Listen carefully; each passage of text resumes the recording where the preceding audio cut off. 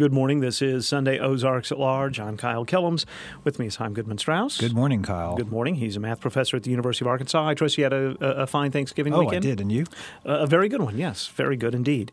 In a few minutes, we'll be in the season of giving when you recommend some math Right. It's our gifts. holiday recommendation program. You have not heard the definitive math idea holiday spiel until you hear ours. That's right.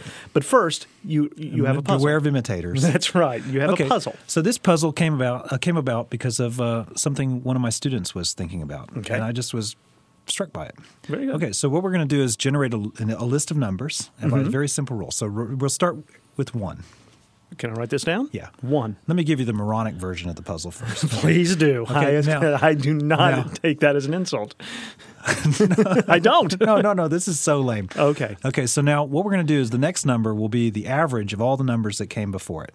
Which would be 1. And the next number will be the average of all the numbers that came before that. So we're 1. Have 1. So we're just going to stay with 1s. Yeah, so that really is dumb, right? Yeah. Okay, now what we're going to do is we're going to write down the number 1. Mm-hmm. And the next number will be twice the average of all the numbers that came before it. 2. Now, what's really cool, the next number will be twice the average of the numbers before that. So Which would be 3, because 1 and 2 is 3. The average of that is 1.5. Multiply that by itself is and 3. Then the next one. 1, 2, 3 is 6. Divided by 3 is 2. Right. So the average is 2. And now we multiply. Remember, we're taking twice the average of all the numbers. Right, so that'd be 4. 4. So that's pretty cool. Is that going to work out? So that's sort of part of the puzzle is, it sure looks like the counting numbers, and if so, what's going on there? But now it kicks off. All right. Now we write down 1, and now we take 3 times the average. Which would be 3, because the average is 1 times Right. 3 is 3. So 1 and 3 is 4. The average is 2. And we take times 3 3 times is that, 6. 6. 6, 3, and 1 equal 10. The average is 10/3, but we're multiplying by 3, so it's 10. Okay. And so on. And so what's that sequence? Mm-hmm.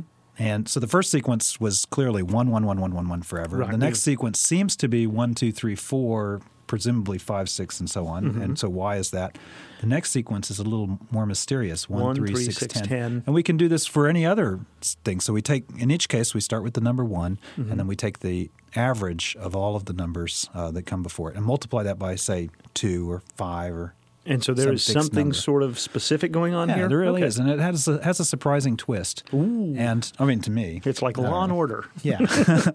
Maybe Okay. So just as fascinating for a restricted bunch of people. So work that out and see if you can come up with what's happening, and then we'll talk about what is happening next week. Yeah. All right. Yeah, it's really neat. And actually, I know the answer, but I don't exactly know really fully what's going on. So it'll be interesting to hear what people have to say. So mathfactor at uark.edu. Very good. Now, ready? Ready. Okay, so on Thursday, Yes. we did another big build of Zome thingies in the library. And Right. And Zome being these tools, these bars and these little spheres that have all sorts of holes in them. Right. So we had an interview with Paul Hildebrandt about a year ago, I guess. Right, the inventor. Was it 1 year or 2 years ago about, and so that has to be on top of my Christmas holiday. The Zome, Z-O-M-E, would you call it – you can't call it a toy. Yeah, it's a good toy. It's a good toy. But it's so much more than that too. It's like Legos with infinitely more possibilities. It's like 4D Legos. Right, because these little spheres have holes Legos. all over them. Right. And you can make all sorts of designs. Yeah, but it's very specific too. Machines, Yeah. right. Okay. So. And the Zome that was created is still in the library? Oh, yeah, it'll be there for a couple of months. It's actually 3 different models. And where in the library can people see it? it? In Mullins on the east side. East side of Mullins Library on the University of Arkansas campus. Okay, so Zome we got tools or Zome toys. Yeah. Now, I also have to say these are fantastic. My friend Rob Fattauer, who I've known, he's done this now for 15 years or more, has just got something really cool that came out. It's in every Barnes & Noble in the country. So you must go and check out these things. These Magical Gardens. Puzzellations. So yes, Magical Gardens is one, but he has 4 others. I mean, 3 total. And what he has 4 total. Okay, so what are Puzzellations? So these are tiles. These are magnetic tiles that make very peculiar and very special patterns. Fantastic. Good work, Rob. And they're very cool to look at and a lot of neat stuff. And it suggests age is 8 and up. Yeah. Okay. every Barnes & Noble? Only Barnes & Noble? Other places as well? Apparently only Barnes & Noble. Only Barnes & Noble. So that's Puzzellations. way up the list. Okay. You want another one? Yes. Well, this is pretty cool. Mm-hmm. This is something that I've spent quite a bit of time with. This is a game called DROD. DROD. DROD. And what it looks like is a little soldier guy going through underground caverns with monsters and something. Mm-hmm. But actually what it really is it's a puzzle game. So every step that the little guy makes, everything else, takes a particular step. And so his goal is to, I guess, get through each puzzle. And there's so many varieties. I don't have the computer game with us. We're in the studio, but here's some screenshots from a few different levels. And so math and reasoning is at work here? Yeah. And a fantastic, fantastic game worth a couple of zillion hours, And then you can make your own puzzles, and it's got quite a lively community around it. Works on laptops and home computers? Mm-hmm. DROD, D-R-O-D. Where would you find this? Online. Online. Easily found at Caravel Games. Great gift. And, of course, if you get the game, you should also get a membership in the online forum because there's lots of hints. And okay. All right. Any idea what it runs? How much it costs? About $30. Okay. It's a great gift. DROD, D-R-O-D. Want another one? Yes. Well, we talked about this already. This is the Magic Mirror Image Coloring Book by Hop David, your friend. Mm-hmm. And that's Dover, a fantastic publishing company, and lots of really groovy mathematical images to color in. And I hope this isn't too pedestrian, but if you think of M.C. Escher. Of course, we're all inspired by his work. It's somewhat like that, but with here's one of a musician playing a bass guitar and another one dancing, and but they're all interlocked. Right. Yeah. And so it's a coloring book. Yeah. People practicing karate that are all interlocked, a dragon. Some 3D stuff. And rams that all connect. So this could be for any age. Yeah. All right. And that is called Magic Mirror Image Coloring Book by Hop David, published by Dover. And you can get that anywhere. Okay. Now, this book, I have a You didn't buy this just yesterday. This looks well thumbed through. This is very well thumbed through. I was at the Gathering for Gardner, and there was a stack of these for free on the table.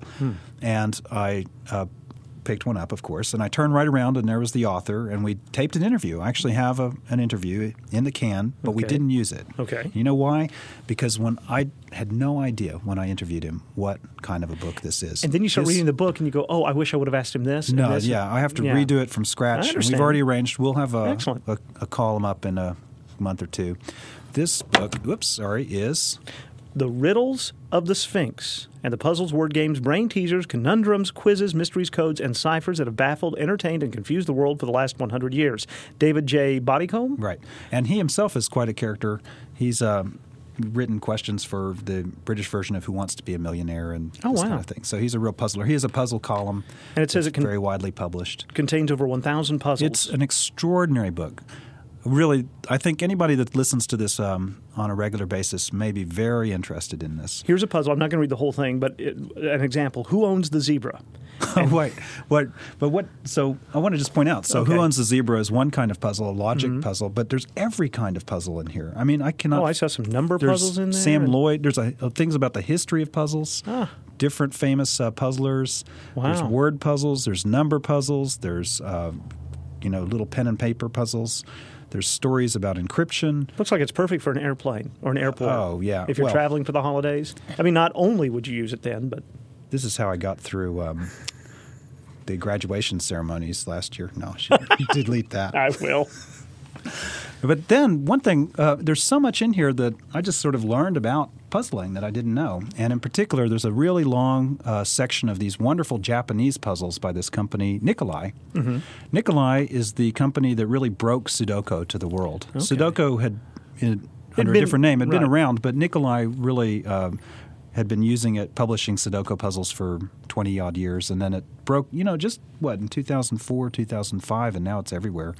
What age group would you suggest would benefit from this? This looks like more 9 adult. to 90. Oh, 9 to 90. Okay. 9 to 99. I guess I don't want 990. So there's stuff in here if you're 10, 11, 12 years old. Okay. But you might have to flip around. I mean, there's such a variety of difficulty and kinds of puzzles. But if you're an adult, with any number of advanced degrees, you would still find challenges in here as well. I love this. You are an adult with any number of advanced degrees, and you really had a great time. Let me give that title again. So, The Riddles of the Sphinx by David J. Bodycombe, Bodycombe, published by Penguin. Yeah. So you should be able to find it, if not at a retail store, certainly online, but look local first, of course. That led me to Nikoli on the web. So Nikoli is this company. They have a huge variety of interesting puzzles that are Sudoku-like in the sense that, they have sort of the same kind of, you might be in the same emotional state. I mean, that's the best way. I mean, they don't look anything like Sudoku, and it's not the same exact process by any means. Right. But they're the same kind of thing, if that makes any sense. And so you can look at a whole variety of their things. Actually, they're in this book by The Riddles of the Sphinx, but there's also Nikoli, Nikoli.com. And from there, you can play around with some of their online puzzles, but also you can order some books all the way from Japan, which I don't think my kids listen to this, but they'll be looking forward to. Oh boy, you're taking a risk here. Nikoli.com, and it's a Japanese base, but it's in English. Nikoli.com. The website is, but it's Japanese based, right? Nikoli.com. Nikoli.com. Ideas and there. They're fantastic. My kids, we like all of these. Slitherlink, Where is Black Cells? I love Where is Black Cells. And we should Divide by Box. Now, we should point out that if you're looking for gifts for a younger loved one, and some of these things we're suggesting, doesn't mean they have to be way into math. Some of these, are very, just if you want to engage their mind. That's right. All right. Well, I think, for example, the coloring book, the Puzzellations thing. And you have a huge. What was this huge book? Now this really one. Big okay, one. so now let's move into some things that really be maybe more for adults. Okay. This book is one of the most remarkable books, I think, in the history of mathematics. I think it's an exceptionally amazing book. It's called The Princeton Companion to Mathematics. It's about 1,000 pages long. It's beautiful. It's truly a snapshot of contemporary mathematics. It's a bargain at $100. It's only $100, and it's a snapshot of exactly the state of mathematics today. Obviously, it has omissions, but it's a very personal, very direct account. The Julia set of a quadratic polynomial. Isn't that pretty? Yeah. This is a beautiful cover. And it's written by the best mathematicians in the world, many of them, and it's written in a way that's meant to be very, very readable and accessible. Obviously, it's not for everybody, but even a bright high school student that is very engaged in mathematics would get a lot out of this. So if you know such a person or are such a person, this is a great gift. Published by Princeton. Princeton Press. And it is titled The Princeton Companion to Mathematics. I am very excited about this book, as are hundreds or thousands of other people. The blurbs on the back, and of course blurbs on the back are never going to say anything bad about a book, I realize that. But some professors emeritus around the country saying that this will stand as the reference book for mathematics. I mean, that's high praise. While. For a while. Okay. Yeah. No, I mean, it's a very unique and interesting project. Very comprehensive, very engaging.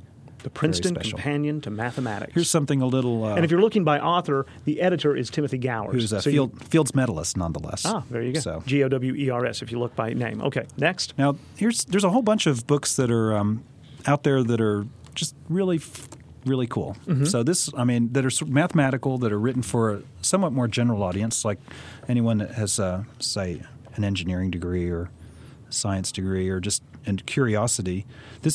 Read the title. It's a great...